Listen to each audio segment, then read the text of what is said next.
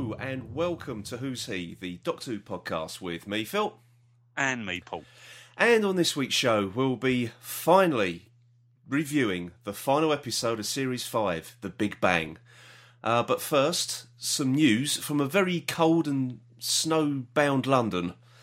It was fun getting home from the pub last night, wasn't it? Yes. Yes. Well, Fortunately, we'd had a few drinks to take our minds off of it. Yes, we did. It was actually quite good to sit in that nice warm pub, watching the snow fall down, and then actually getting a taxi home, which hit a car on the way back. Yeah. So we thought we were going to be sitting and waiting for the police to turn up, but our taxi driver did the decent thing and just drove off. So yeah, that was fun. Right, okay, let's have some news. As you would expect, the news is getting less and less each week, so some of this is very, very tenuous. I suppose the only bit of real news, let's start with a bit of real news. Stephen Moffat has sort of given a hint about the next companion for Matt Smith's Doctor. Now, I don't know whether this is... There's some of the... his sentence here, I suppose it could be saying it's a bit spoilery, but I think everyone knows that Karen Gill and Arthur Darvill are leaving anyway. Yeah, so I don't really think it makes... I think we've talked about it I before, think we have, yeah. It's in the news anyway. She's spoken about it on things like the Graham Norton show and stuff like that. So, basically what he's saying is we're gearing up for the biggest, the best and the most ambitious season we've ever made. There will be shocks, surprises and heartbreak. Oh, that word again. The Doctor is about to say goodbye to his very best friends Amy and Rory. And then he's going to say hello to someone very different. The Doctor is going to meet someone very new in the very last place he could ever have expected. Right. So, I wonder what that means by someone very different. Yeah. Are we going to get our first sort of alien companion for a very long time? Yeah, it could be. But you just don't know what Stephen Moffat says and what he actually eventually comes up with. Yeah. Are usually two different things. So. They usually are, yes. But the other thing as well, I think every year they say it's going to be the biggest, the best and the most ambitious. I can't say that word properly. But too ambitious for you. It was far too ambitious for me, yeah. But yet again, it's that thing that I really hate. This saying there will be heartbreak. It's that oh, you will cry again, which it's a trait that's being used to sort of promote the program, which I really don't like. I really don't. Yeah, he actually said this. There was a Melbourne, in Australia, Melbourne, Australia, Symphony Orchestra, Doctor Who Symphonic Spectacular. Yeah. I expect which they similar thing to the problem. Yeah, I think that's some. Here. Yeah, that's what I've read. I'm just sort of. I would like to. I mean, if they ever do a Doctor Who prom again, I would like to go.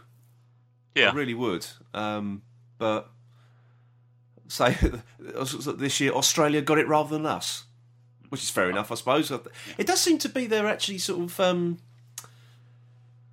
bigging up the Australian connection. Maybe there is something happening with Series 7.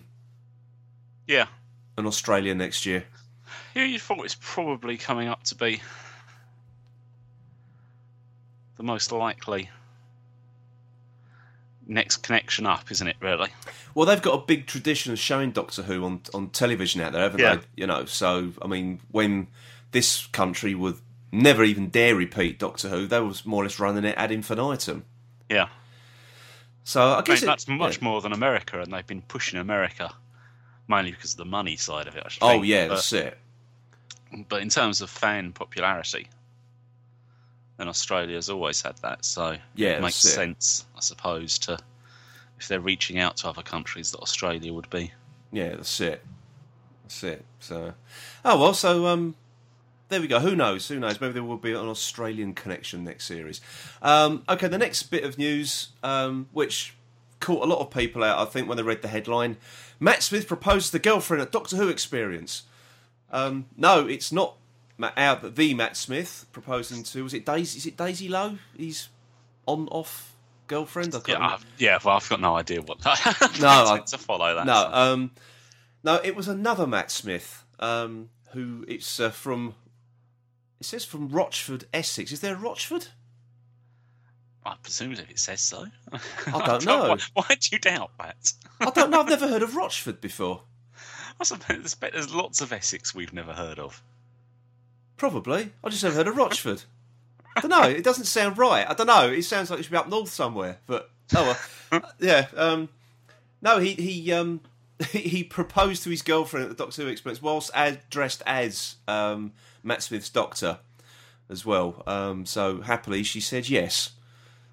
Yeah, he just trying to get it all out in the open in one go. Oh yeah. Oh, well, so congratulations to the pair of them anyway. That's a rather unique place to propose, I think. Very well done. Now, the next bit of news, another sad bit of news, actually, is we had last week, actually, the actor Frederick Treves, who played Lieutenant, or if you're in America, Lieutenant, Brotterdag in the Tom Baker story Meglos, sadly passed away at the age of 86. Now, again, he's another one of those names you appear in credits, but can never really put a face to it. Yeah. But he's appeared in quite a few things, actually. Things like To Play the King, Lipstick on Your Collar, Miss Marple, Minder, Z-Cars, The Avengers, Doomwatch, Yes Prime Minister, Bergerac, Midsummer Murders, and even Follyfoot. Oh. Yes, Jewel in the Crown was another one. He's been in a few films as well. He was in The Elephant Man, and which, funnily enough, Frederick Treves was the name of Anthony Hopkins' character in The Elephant Man. Right. Which is funny. And also The Sweeney 2 as well. I watched that recently, but I can't place him in it. But never mind. Ages. Yeah, exactly. I was going to ask if there was any other Follyfoot Doctor Who connections that you was aware of. Oh, I don't know. I might have to save that one for when we run out of things to talk about. We might have to do a Follyfoot Doctor Who special. Who sang that theme tune? It's going off topic completely here. Who sang the theme tune of Follyfoot? It was quite a famous sort of song in its day, wasn't it? Don't know, actually, off the top of my head. Was it? Oh, might get confused. Jackie something. I might get confused with the woman who sang the Rupert the Bear. Oh God, no! I don't know. I don't know. She was Jackie. I don't know. I'll have to look that one up as well. Right. Never mind. And so to round off this news item this week, it's very, very poor news items this week. Some Doctor Who tat. Star cutouts have launched some life-size cutouts, which they say is from the classic Doctor Who range. So the first one we got up is the Fourth Doctor. There's a couple other pictures here of Rory. One's dressed as the Roman, and then one in his sort of body warmer outfit. Again, I don't think I'll be rushing out and buying these. No room now. You've got the fish tank. See, you go with my secrets now. I thought the Doctor Who fish tank took that took the prize. Yeah, actually, that did. But apparently, this range of cutouts celebrates the upcoming 50th anniversary next year, and there's going to be more releases of other cutouts in the coming months. And apparently, the next one up is the Fifth Doctor. Right. So, again, I don't think I'll be rushing out. Now, actually, before we finish off this... I suppose it's a start. If you can start to recreate your own cover of the photograph of the Five Doctors, couldn't you? Yeah, you could do, really, couldn't you? Trouble is, though, the cutout actually looked more realistic than that waxwork they had of Tom Baker at the time. Yeah, I was about to say, just to sort of wrap up this news item, further to our appeal last week for any information on the Doctor Who official convention in March with regard to the TARDIS set tours, we received nothing. So that appeal fell on deaf ears then. Well, obviously, the two people that listened to this, me and you, didn't know the answer in the first place. So. Oh, well, that's the end of that one then. But to say, there's still plenty of time between now and March, so please, if anyone is going, please let us know what time slot you've got and whether you had the same, sort of come across the same, we sort of define as a problem, really. Yeah. Problem as us. So, right, there we go then. So, for another week, that was the news. Right, it's time to wrap up our review of Series 5, or a retrospective of Series 5, I should say, with a look back at the final episode of the series, The Big Bang. I feel I should put out some bunting or something, just to celebrate this. We're there, we've finally done it. Do you always put out the bunting when you've had a Big Bang? Well, it's such a rare occurrence.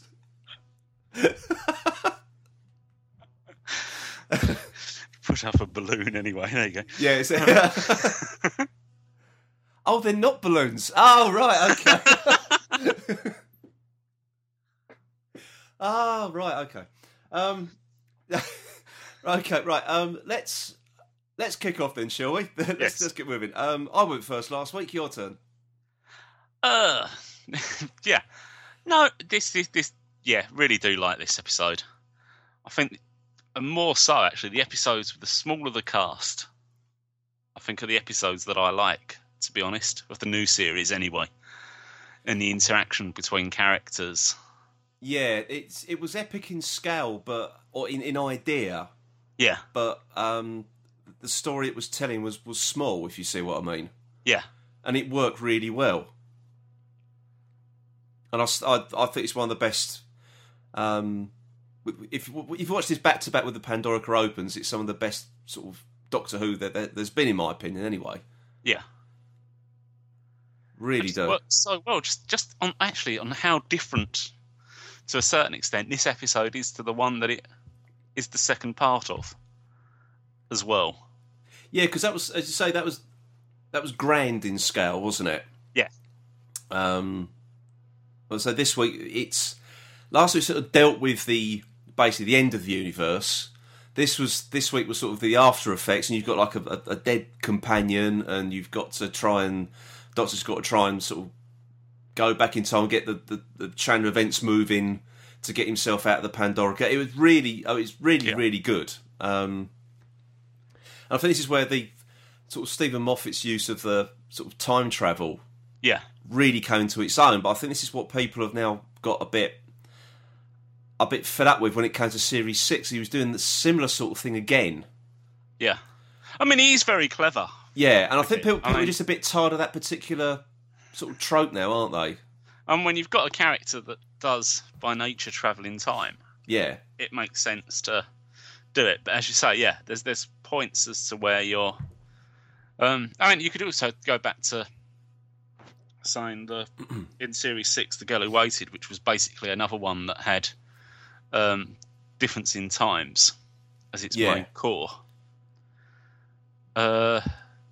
also works well with a small cast. Yeah. Again, everyone just. I think if you're going to be complicated with time travel, then the smaller the cast you're using, the better. And I think that's why both those The Girl Who Waited and this work so well, is because you have got a small cast. Yeah, that's right. It's exactly right. And they all sort of carry the story. I know you've got... you're introducing Amy's mother and father and her Aunt Sharon and this other woman, what I'll come to. So I wasn't quite sure what she was. Or what she was supposed to be, I should say. What, the one with the... Yeah, the black woman. Yeah, I think she was just a child psychologist. Yeah, that's what I was trying to figure out. Was she like I couldn't think she was just like a friend, or a child psychologist, or what really? Well, I mean, actually, I thought she was a child psychologist, but since she was there, seemed to be there quite late. Yeah, at night and whatever. But I don't know, because you have got the whole thing, haven't you, with Amy's backstory about how many psychologists they sent her to. Yeah. So I suppose this is just now saying that, well, even when other things happened, there was other psychologists. Well, when I was watching it today, it only sort of really sort of occurred to me this afternoon. Isn't it a little bit sort of heavy-handed to call her a child psychologist? Because a little girl's doing a painting with stars in it. I mean, kids draw pictures of all sorts of things, don't they, using their imagination? I suddenly thought, hang on a minute, that's a bit strong, isn't it? But... Although, I presume that's meant to be, this is like, she's had problems with... The Raggedy Doctor thing. Yeah, I suppose it's an ongoing, or they're treated as an ongoing symptom. Yeah, although this would have been set...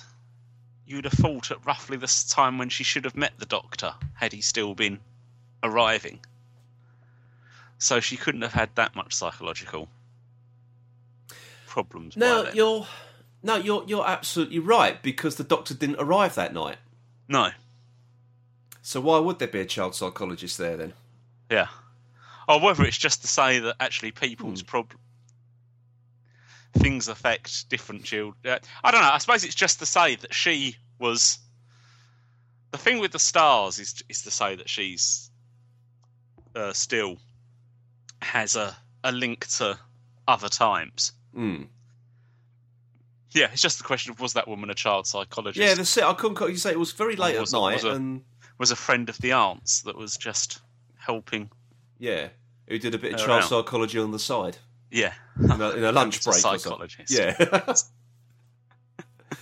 Yeah. It was later seen getting the electric shock treatment. They cut that one for budgetary reasons. Electricity bill went off the scale. No. She saw stars after that, but yeah.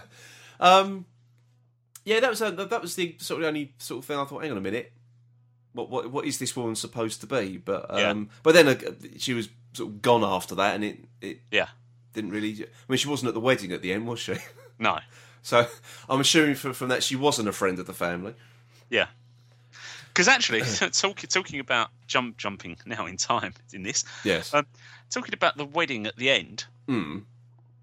The Doctor was supposed to have been taken completely out. I mean, I don't know. Was it then that she was still having dreams about him? That when she stood up and said about her imaginary friend, the mother went, "Oh no, not again." Yeah. That it was actually that she was having dreams from a young age that she'd met. She still had all of the... This is the thing, because to me, if she hadn't actually had met the Doctor... Yeah. Because he wasn't part of the time, then her mum, if we got this right, her mum should go, what you talk? Who's the Doctor? Who are you talking about? Yeah. Who's this man? You never told me that this imaginary friend of yours. Yeah. Although, are we to presume just that she just was having... Because he told her that I'd still appear in your dreams. Mm. That he had planted enough subconscious... Yeah, it could be that. It could be that. And because she was special because she'd grown up with the crack, that her brain could carry it, held the information afterwards, which is obviously how she remembered him in the end. Yeah, it's like you were saying last week with you sort of find things when you start questioning it a little bit more, rather than just, as you say, when we just enjoyed it. Yeah. Beforehand. I mean, should we just get the criticism out of this and the bits we don't understand out of this straight away, so that we can end on a more positive note? Because if we are, actually, now we're talking about the wedding and that. Yeah.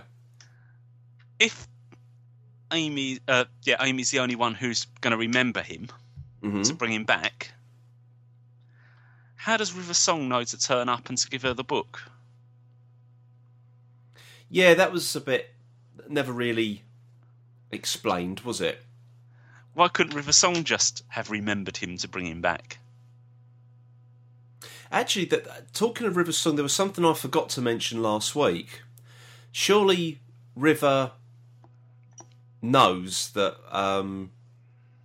because of the way her timeline goes, that Amy and Rory are her parents.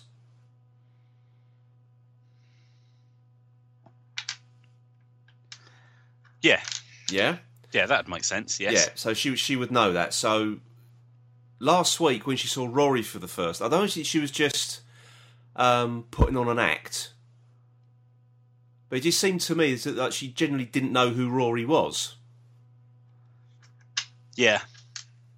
And it does seem to be that this whole thing about them being River's parents has been a little bit retrofitted. Yeah. I forgot to mention it last week. Yeah. Thinking about it again now, I suspect Stephen didn't quite have this grand scheme all planned out from an early point. No. Because it definitely wasn't with the silence. No. Definitely wasn't. And who, again, like I was saying last week, didn't know who this mysterious voice saying silence will fall. Still don't know who that is. But anyway, that was last week's episode. So going back to that River about I don't know. I don't know how her personal timeline would have been affected. No idea. And that's, of course, I suppose the argument being if she's from the future, she'd be from the future when the Doctor has come back through Amy remembering him. I don't know. Now that is going to start making my head hurt. I need to sit down. I think you could be. I think you could be right there, actually, because it's their present and her future, isn't it? Yeah. Yeah. Yeah, so. You're probably right there. You're probably right. Hang on. Don't question it. I was going to say, if it was from her future, why were the pages in her diary blank? Yeah. Yeah, don't know. Yeah. Maybe we shouldn't question these things. Yeah. Yeah, I think you're right.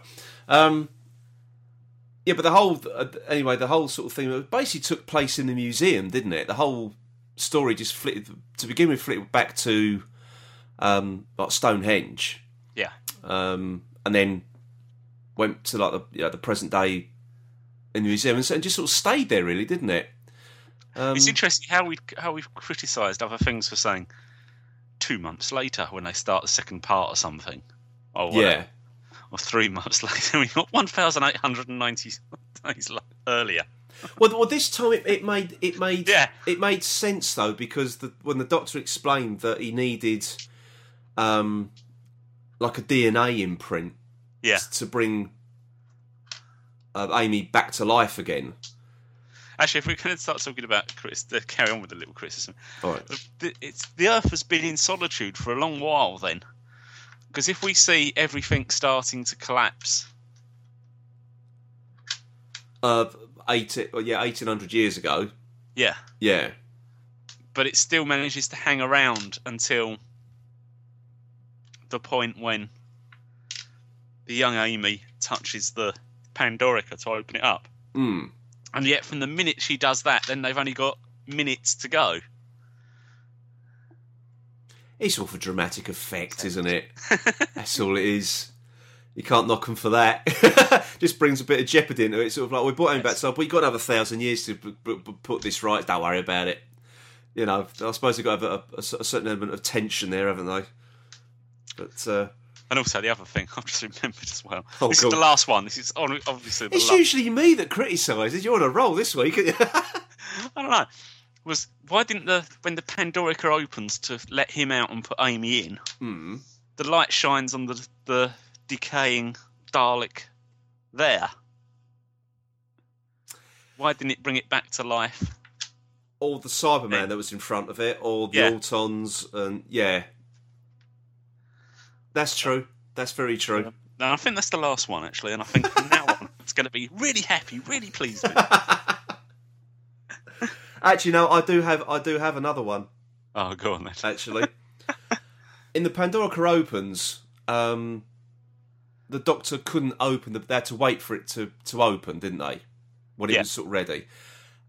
However, in the Big Bang, he just gets right to point his sonic screwdriver at it, and hey presto. Yeah. So why didn't they do that in the Pandorica opens?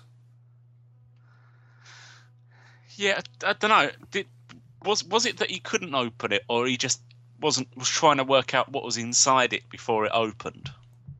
So he didn't accidentally open it and let whatever evil was in there. I thought he was just sort of trying to figure out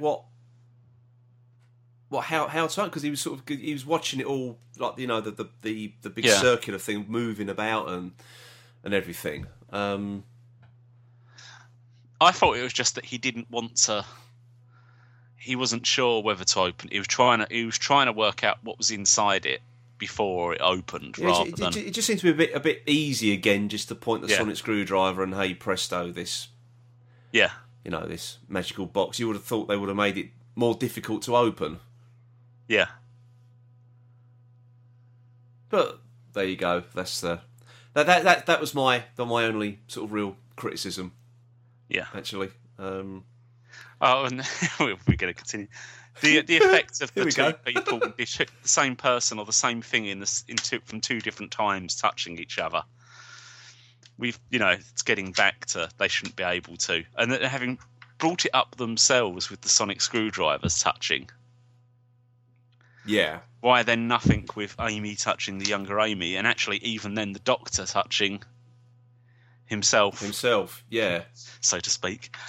On the staircase. What is the scientific name for this?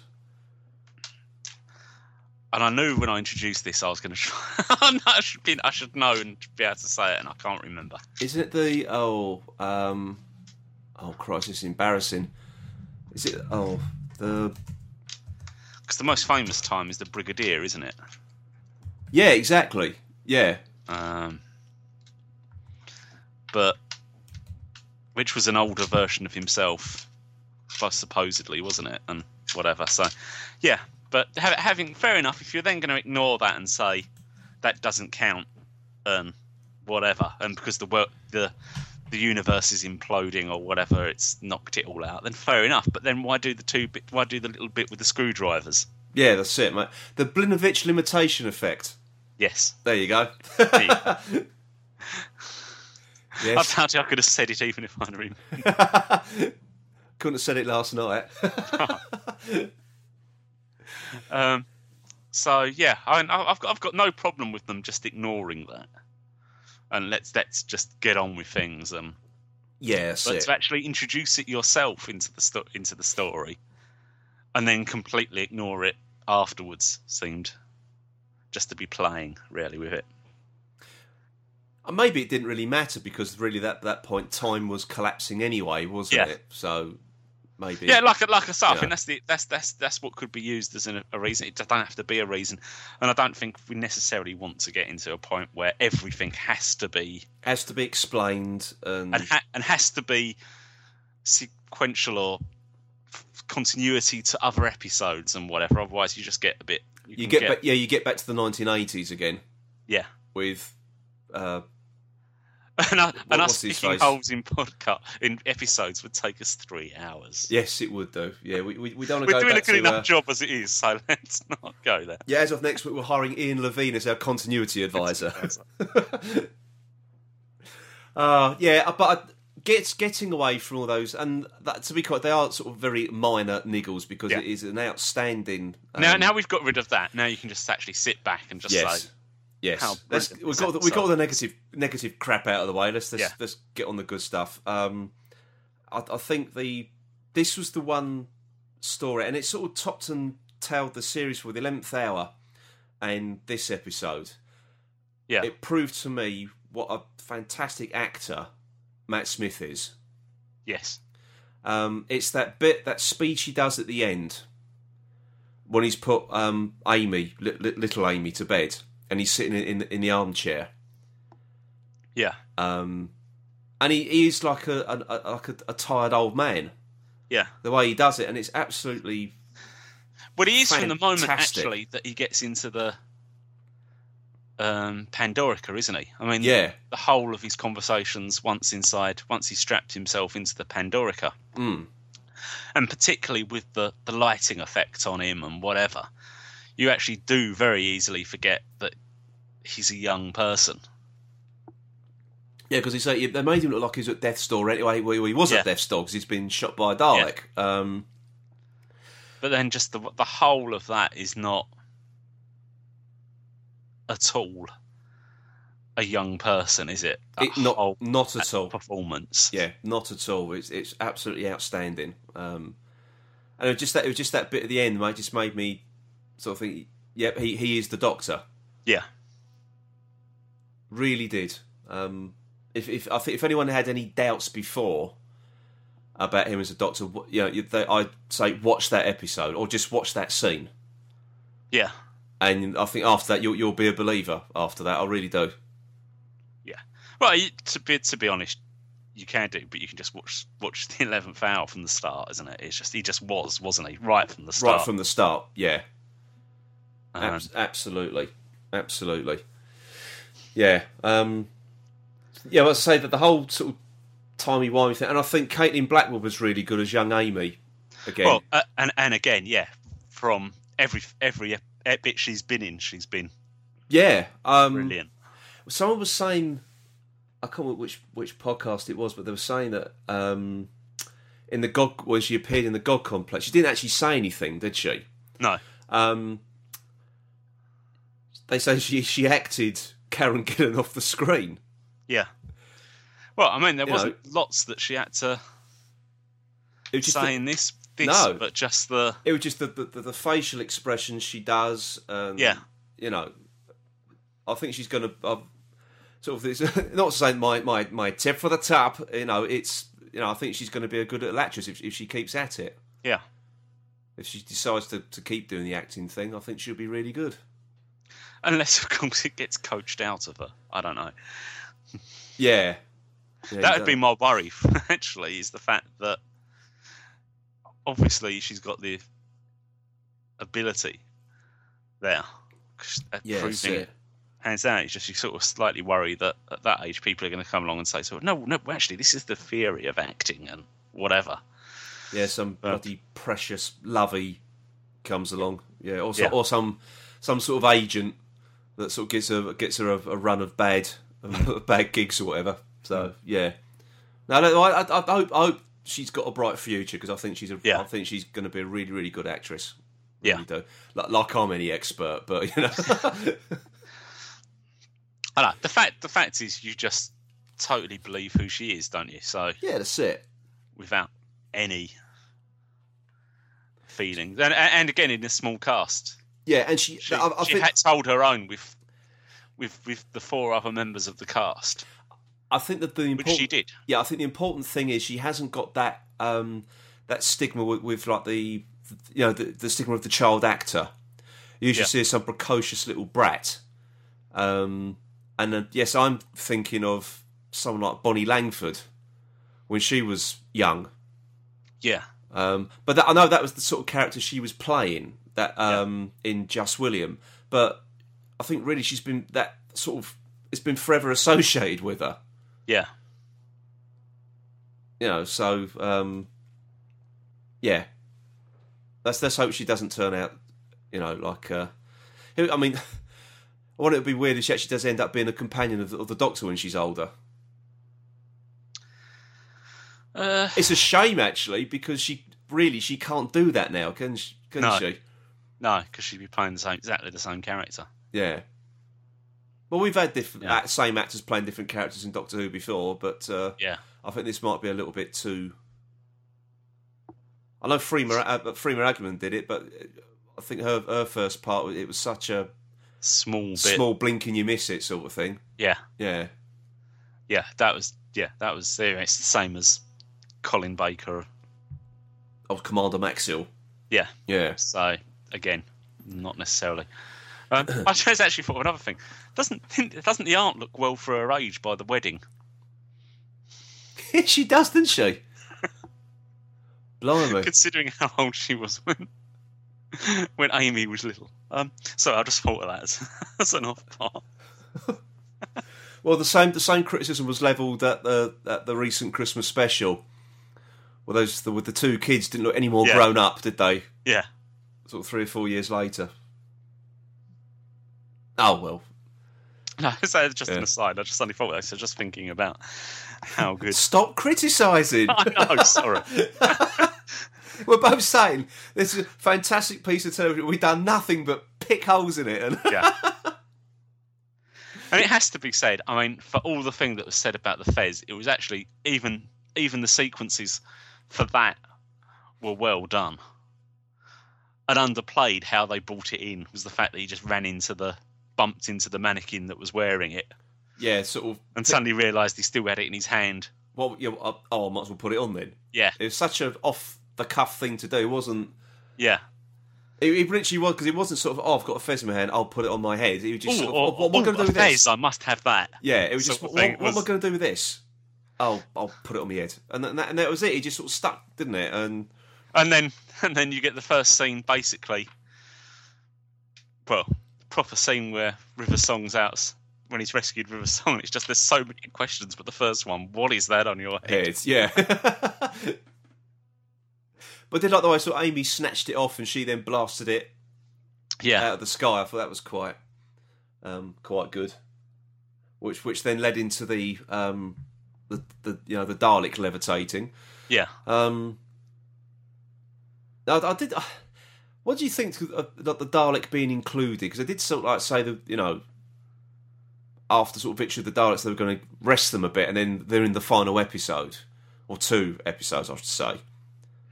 Only to a small degree. The whole story, I know, didn't revolve around Daleks. He just needed something. They obviously needed something to kill the Doctor, to put him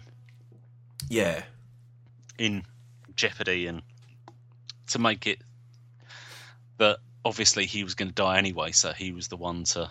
Now, do you think that the Dalek would have begged for its life the way it did?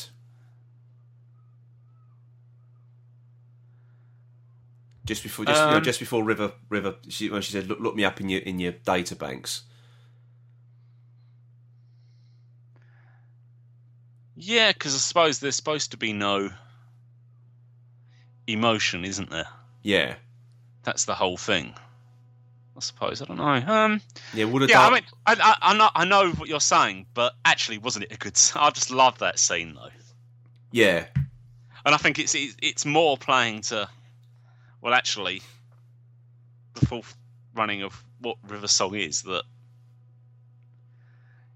she's not somebody you'd mess with. No, she's the person who kills the Doctor.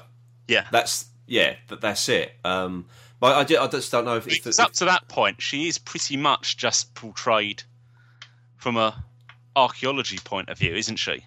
Yeah. She's done something terrible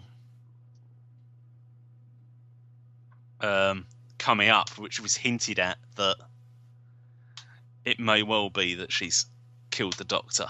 But you don't know what's happened. And also at that stage, you don't know in what circumstances it had happened. No, that's right. Yeah, we know absolutely nothing at this point, do we? No. Other than she's effectively almost an Indiana Jones type archaeologist. That's all you know about her. And they did actually This is now the point where you actually get into, no, actually, she is a very dangerous person.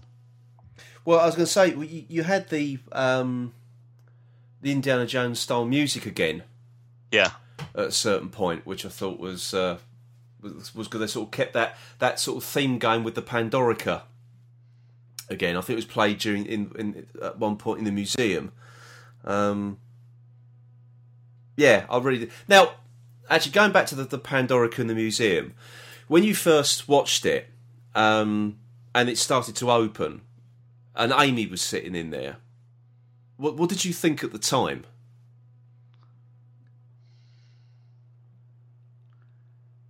Because I thought, what's going on?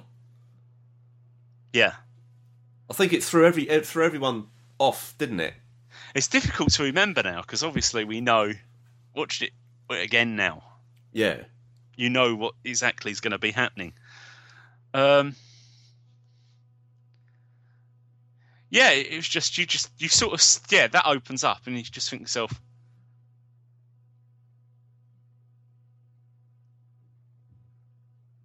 this is going to take a lot of... yeah. to explain. Yeah, and the fact on that is, this is where it gets complicated, which is, because it's not been complicated at all so far. No, indeed. And actually, the way it was handled, it wasn't that complicated. No, really, because you saw like things that were happening at the time. Then you, as you went forward, the Doctor said, "Oh well, you you were holding the mop when you came back. So, oh right, and off he went, and that it all sort of dovetailed in rather neatly. That actually, really it was everything happened because even if he didn't know what had happened at the other end of the conversation, they was telling him beforehand, so you could go and do it. Yeah. And of course, this then leads on also later on to the when we get later on to talking about him popping up in different places in time as well. Yeah. Which probably actually I've jumped to now, so I'll come back to that in a minute. But yeah, that whole bit of the jumping backwards and forwards to speak to Rory was, as you say, a bit. In other points, you think, "Oh, here we go." It was how to use time travel, wasn't it? Yeah. And also without the TARDIS as well, he was using the vortex manipulator. So you know, that was. And of course, they explained why that was now a lot more reliable. Was the fact that it was only a small universe now, so it couldn't get lost. Yeah. Yeah, so it was very, very sort of well worked out. I think people are just disappointed that Stephen Moffat keeps using that as like a series finale. Yeah. Thing now, so yeah, but it's absolutely great. Now, last week I mentioned something that Rory said at the end, and I listened to it again today, and I sort of rewound it a few times just to make sure I wasn't sort of mishearing it or hearing things, however you want to put it. When the TARDIS appears at their wedding reception, it's after he says, "How could we forget the Doctor?" Yeah, and Amy goes rushing up to the TARDIS, and you can just about hear Rory say to his now mother-in-law, "I was plastic." So he remembers being an Auton. Right. But that seems to suggest he no longer is. Yeah. Right. But I never picked up on it until... Because I watched it last week as well. Yeah. And he clearly says, "I was plastic."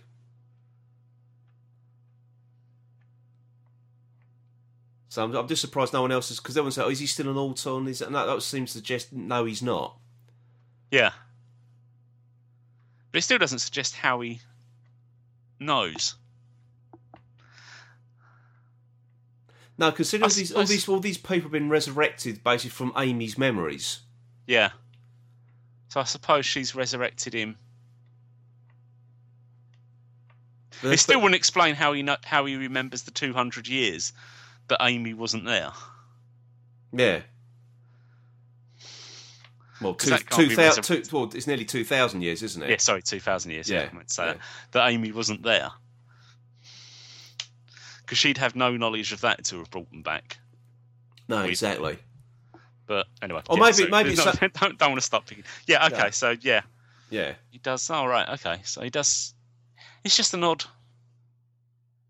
It's still an odd thing. I don't think it can be fully explained, that, actually. Nah, probably never will. No. But as you say, it's weird that he can remember everything. But yeah. Yeah, it's weird. But, oh well, never mind. Now, the other thing as well, the other thing I think is brilliant about Matt Smith is the dancing at the end. Yeah. Especially with the kids, and again, it highlighted the fact that his doctor gets on very well with children. Yeah, because he gets them all doing the dance and everything. So I think that's a good little trait they've introduced into this particular incarnation. Actually, the whole wedding reception scenes were done well. Actually, yeah, with Amy and Rory together and whatever. Yeah, I like the things that triggered her memories as well. Just looking around, seeing some blokes wearing a bow tie, and the old guy with the braces. He had a belt and braces combo, which I think should be reintroduced into modern fashion. I really do. You're starting a one-man crusade. I am. Belt and braces. Fantastic. Yes. You can't get safer than that. You can't, can you? You've always got a backup, you see. No, it goes up your back anyway. Yeah. Now, the other thing I liked was the play on the, which I thought was very clever, was the play on the wedding thing, something old, something new, something borrowed, something blue, which I thought was very, very well done. And to introduce it as subtly as they did in that speech. Yeah. Which now, actually, when you see the speech, it's obvious what he's saying to her. Yeah, that's it. But you didn't realise it until it actually got to the point of Amy saying it at the wedding. Mm. Yeah, that's it. I just thought it was very, very well done, that. Very well done. Because I stole it, or should I say borrowed it, and you just think, oh, yeah, obviously what you're saying. Yeah, it was all there, wasn't it? So, yeah. Yeah. It's sort of, I think when Stephen Moffat gets it right, he gets it, he gets it bang on. It's actually also to have picked up how well the TARDIS fits that statement, that saying. Oh, completely. It's not actually that you've shoehorned the TARDIS to fit the statement. It's actually the TARDIS just does. Yeah. And so, absolutely perfectly, why wouldn't you use that as a... Yeah, exactly. No, I think it's so well done. Yeah. Really do. The only bit on that whole scene is the fact of that Amy saying you can certainly kiss the bride. You just think, no, this is supposed to be... Yeah, it's sort of... You're actually on your wedding day to somebody else. Yeah, that's the particular trait of Amy's they kept bringing out at that point, which I didn't like. Yeah. I thought it was really jarring at the end of the Angels two-parter. Yeah. But at least then you had the Amy's Choice, which was supposed to settle it all. Sort of address the balance, as it were, but you're right. Then it comes up again. Yeah. Then I suppose it did in Series 6, didn't it? With when she gets taken, and you don't know who she's talking to. Yeah, that's it. So, and who's the father of the baby and all that through Series 6. So I suppose it's still technical. It's still there, but it wasn't as in your face. Yeah. As this was. Yeah. And so I didn't particularly care for it.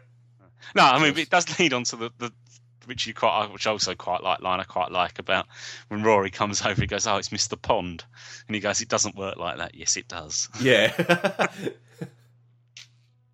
Yeah, I didn't mind that. That's quite good. But then she does it again later on, though, doesn't she? Yeah. And I tell you, I like that when she comes running in, she goes, "It's my wedding day." And he's following us. Our wedding day? Yeah, exactly. Well, you stop saying that. It's our wedding day. Yeah. Yeah. It does make you wonder, really, why Rory does follow Amy about, to be honest. But yeah. Oh well. She's quite attractive, I suppose. Yeah, I suppose so. Yeah. Yeah. Now you mention it, yeah.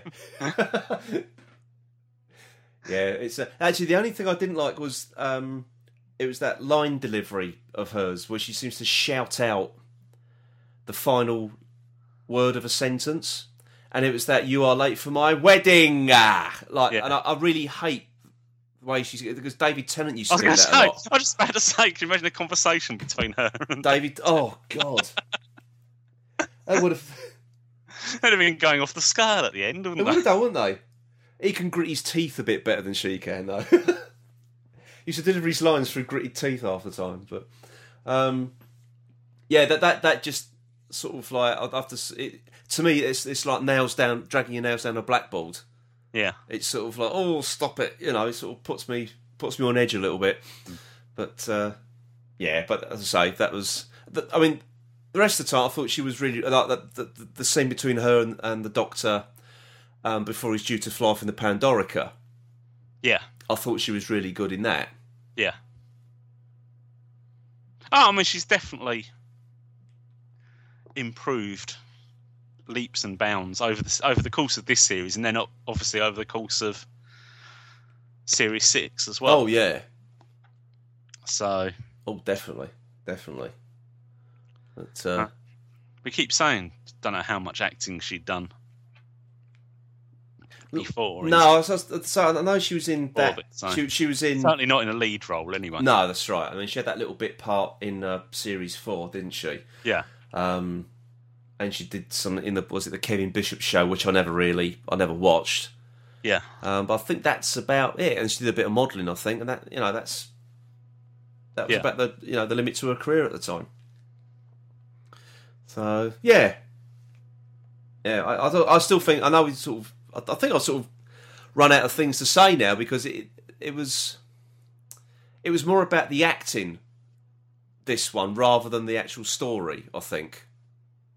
Because we said there was it was just they were carrying the entire episode. Yeah. And to do so, and to what is actually a simple solution to the thing. I mean, there's not a lot of action in terms of the story, is there? In any of it? Not really, no. There's a few bits of running away from a Dalek, but other than that, the rest is really just dialogue-led. Which I think is quite good for a series finale. Yeah. Because obviously, I mean, they must have blown the money on the special effects budget in the previous episode. Yeah. But as I say, it was a grand story ended in a rather small way. It just shows, and it works. It really works. You don't ramping it up. That's right. You don't have to. Change of gear worked just as well as trying to outdo the previous episode. Yeah, I think which has happened with previous finales, isn't it? Yeah, I think it's a common mistake they make, isn't it? They just think because it's the finale, you got to chuck everything at it, Which to a certain extent they did with Series 6. Yeah, and it didn't really work for me at all. Yeah. Not as such as in a simple episode. I'd much rather have watched this again than the Wedding of River Song. Yeah, same here. Yeah, definitely. But then again, we haven't got round to the previous series finales yet, have we? So no. we will do. We will do. Yeah. I mean, and getting it back to what I was saying, and of course, you also in this had the payoff of the Doctor having appeared in a previous episode. The Doctor from the series finale having appeared in the Angels episode. Yeah, they tied that in nice and wrapped up that little conundrum for people, didn't they? But which was a thing when you watch again was something that when you watch that episode, the Angels episode, that conversation with her wasn't out of place. Really, you didn't think that's a jarring conversation to have had. No, that's right. The only thing that gave it away was the fact that he was wearing his jacket, wasn't it? That's it. That was actually picked up by anybody. Then there was 50-50, even the people that had noticed, as to whether it was meant to be or whether it was just a continuity error. Well, I'm going to say I wasn't one of those people who thought it was a continuity because being the sad bastard that I am, I just swore, but who cares? That it was a different tweed. Yeah. And you have to look very closely to see it, but it is it is a different tweed. And that's when I thought, well, there's something more to this. And what he said, remember what I said to you when you were 7? Yeah. Well, at that point, he hadn't said anything really to her. Yeah. And you're still, because you were trying to think back to the 11th hour then, weren't you? And thinking, yeah. What conversations did he have with her when he was 7? Yeah, that's it. And he hadn't. So... yeah, and I thought it was very, very, very, very clever. Yeah. Very clever. So, I wonder if there was any feeling in it. I wonder if there was ever any ideas in it to actually do a few more of those during the series. What, you mean something like quieter? No, I mean, as in have him appear at different points in the series. Oh, I see what you mean. Pointing back to that. I wonder if there was, or whether it was quite restrained to just do one in hindsight. Yeah, if you think back to Russell T Davies in Series 4, where he kept dropping Rose in now and again, didn't he? Yeah. To highlight the fact she was coming back. Yeah. I don't know, maybe it was better the way they did it. Yeah, no, I think it was. But I was just thinking, I wonder if there had ever been a thought that, we could actually almost have him pop up in a couple of other ones that are the actual Doctor from the final episode. Preparing the way. But they just stuck with the one, and it worked very well. It did work. Actually, that might have been an interesting idea, actually, to have done it that way.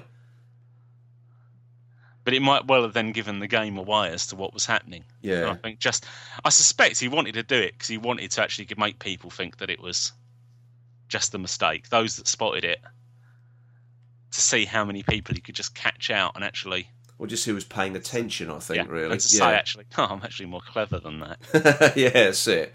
You know? That's it. So...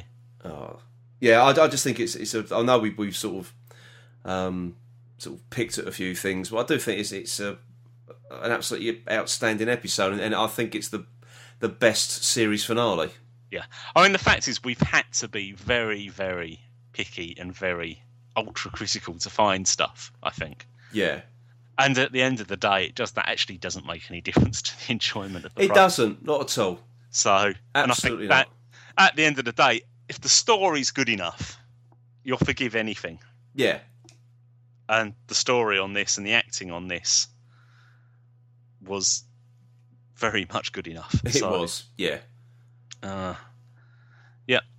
Yeah, we actually agree. Yes. We agree. Absolutely outstanding. It's interesting. I think we've agreed more on Series 5. Now, Series 6, we did differ on opinion quite a bit, didn't we? But I think Series 5, we've been reasonably... Now we've got to the end of it. We've been reasonably in agreement. Whether it's because we've had time to have spoken to each other about our opinions before we've actually... While the course of it was actually going on. Whereas when we was doing Series 6 reviews, they was coming straight after the episode, so to speak, and we hadn't spoken to each other, so we had a chance to put our view across to each other and persuade the other that they was wrong. Yes. Yeah, I think it's the other thing for Series 6, we sort of watched it once or twice before giving our opinion on it. I think if we were to do that now, we might have different opinions. Yeah, it's a lot easier to do things with hindsight, isn't it? A lot easier. When you actually understand the stories as well. Yeah. But the thing is, I actually really enjoyed Series 5 when it went out. And despite saying all that, I don't think I probably would have changed my opinion. I think my opinion, what I've said now, would have been exactly the same then. Yeah. Because I do think it was probably sort of like one of the best sort of opening seasons for a Doctor. Yeah. I think. I really do. They're one of the best opening stories for a Doctor because he was in it all the time. They didn't go down the sort of the Christmas Invasion route where the Doctor was hardly in it. Yeah. And for what was a complete step into the unknown. As in, new Doctor, new companions, new TARDIS, new theme tune. As you say, the lot. Yeah, yeah. It was a. If you look back at it, it was quite a big gamble because the Russell T Davies had sort of stamped his, and David Tennant as well, had stamped their mark. Yeah, all over that series, and it was such a recognisable brand. The logo, everyone knew the new Doctor Who logo. The opening credits, the way the music was done, David Tennant's the way he played the Doctor, and you had Russell T Davies like to sort of tease the audience quite a bit. There was a lot of misdirection from him, and then to go from that to something completely different, it was a real gamble. And you think about, David Tennant probably had a an easier introduction because he came in, he had a companion that was established. You had a crew that was fairly established. Yeah. He'd been on telly himself and had been a success in Casanova. Casanova, that's what I was looking for. Yep. So he was coming in as an established actor. I mean, it was very much a case of, we've managed to get David Tennant to take the part, wasn't it? Yeah. It was the pull of Doctor Who's managed to get... Whereas Matt Smith came in with, does anybody actually know if he's any good or not? Yeah, sir. He had to prove he was an actor, let alone that he could actually play the Doctor. Because it also comes to a lot of people. A lot of criticism because no one has seen him in anything really, and also his age. Yeah. Because I read the thing, and I myself was expecting an older Doctor. Yeah. Because I think that's what Stephen Moffat said they were actually looking for. Yeah. But then Matt Smith walked in the room, and that completely changed their mind. And actually, the thing when he got the role, you did think, are we going to end up now with a quite more of a childish Doctor? Because you just didn't realise how good Matt Smith could act as an old person. No, I think everyone's sort of a bit worried they're going to go down sort of like attract the youth audience again. Yeah, but he was going to be a young knockabout Doctor, so to speak. Him talking a bit, a bit street or something, Yeah, whereas actually he just totally went the other way. Yeah, precisely. He just was an old man. Old man in a young person's body. So, yeah. That conjures up some images, but I won't go there. So, I mean, that's it. As first seasons go, I think it was pretty much spot on. Yeah. There wasn't too many episodes I could say in that series that I wouldn't watch again. Yeah. The only thing I've never understood is the people that just did turn off. I think that they were the David Tennant fangirls and fanboys, really. Yeah. And you do get people who do that. They'll just go, it's not David Tennant, therefore I'm not going to watch it. Yeah. Not sure. It's like someone said to me, like to give you another example, J.K. Rowling is no longer writing Harry Potter books. Yeah. And they said, well, if she writes a new book that's not Harry Potter related, they won't read it because it's not. They're not interested in anything else she has to write. All they want to read is Harry Potter, and it's the same sort of thing here. Yeah, is something different. From a particular something you're interested in, but because it's not exactly what went before. People just say, "Well, I'm not going to watch that, or I'm not going to listen or read or whatever." And it's a bit of a weird. You're sort of restricting yourself in life a little bit by doing that. Yeah. I mean, especially with the whole premise of Doctor Who is the fact that you're supposed to have a different incarnation at various intervals.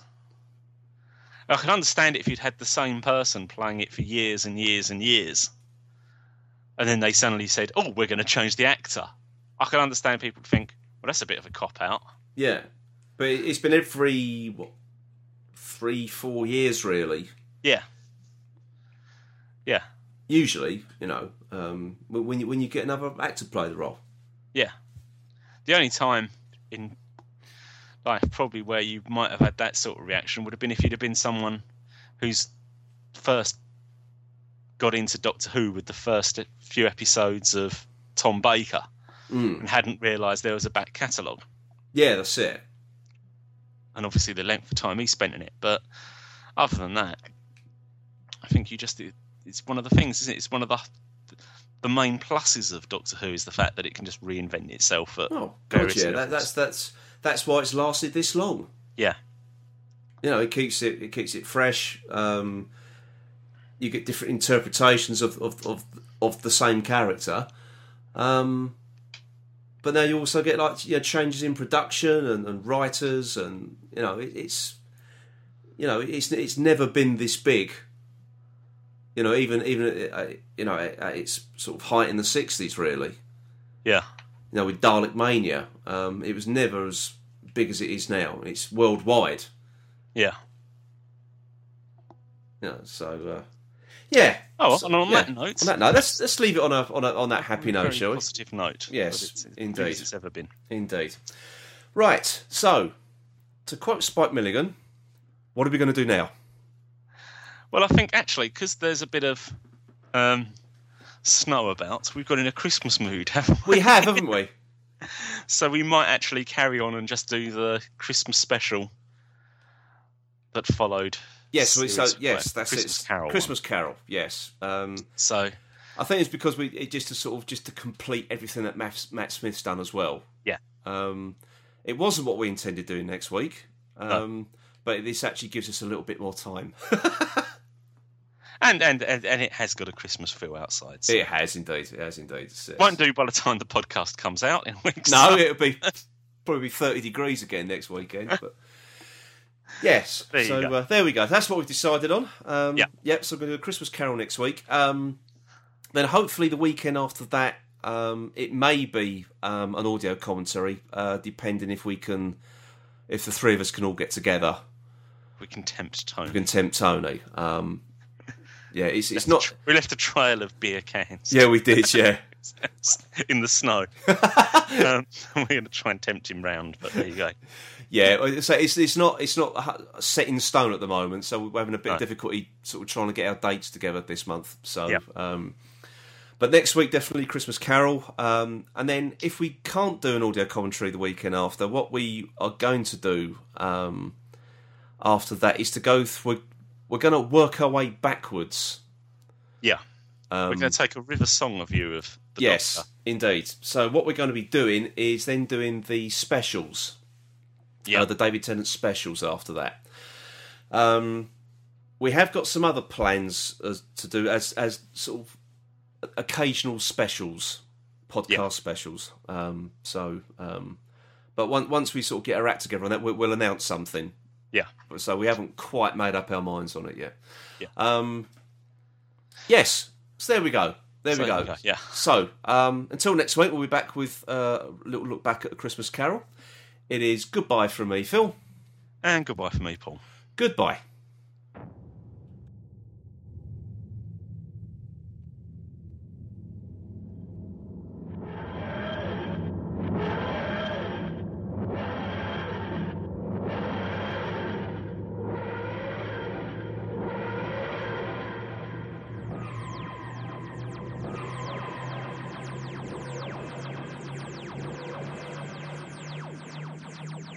You've been listening to the Who's He podcast, a proud member of the Doctor Who Podcast Alliance. If you'd like to get in touch with us here at the show, please drop us an email at feedback@whos-he.co.uk, and please also visit our website, which is at www.whos-he.co.uk, and you can also follow us on Twitter at whos_he_podcast.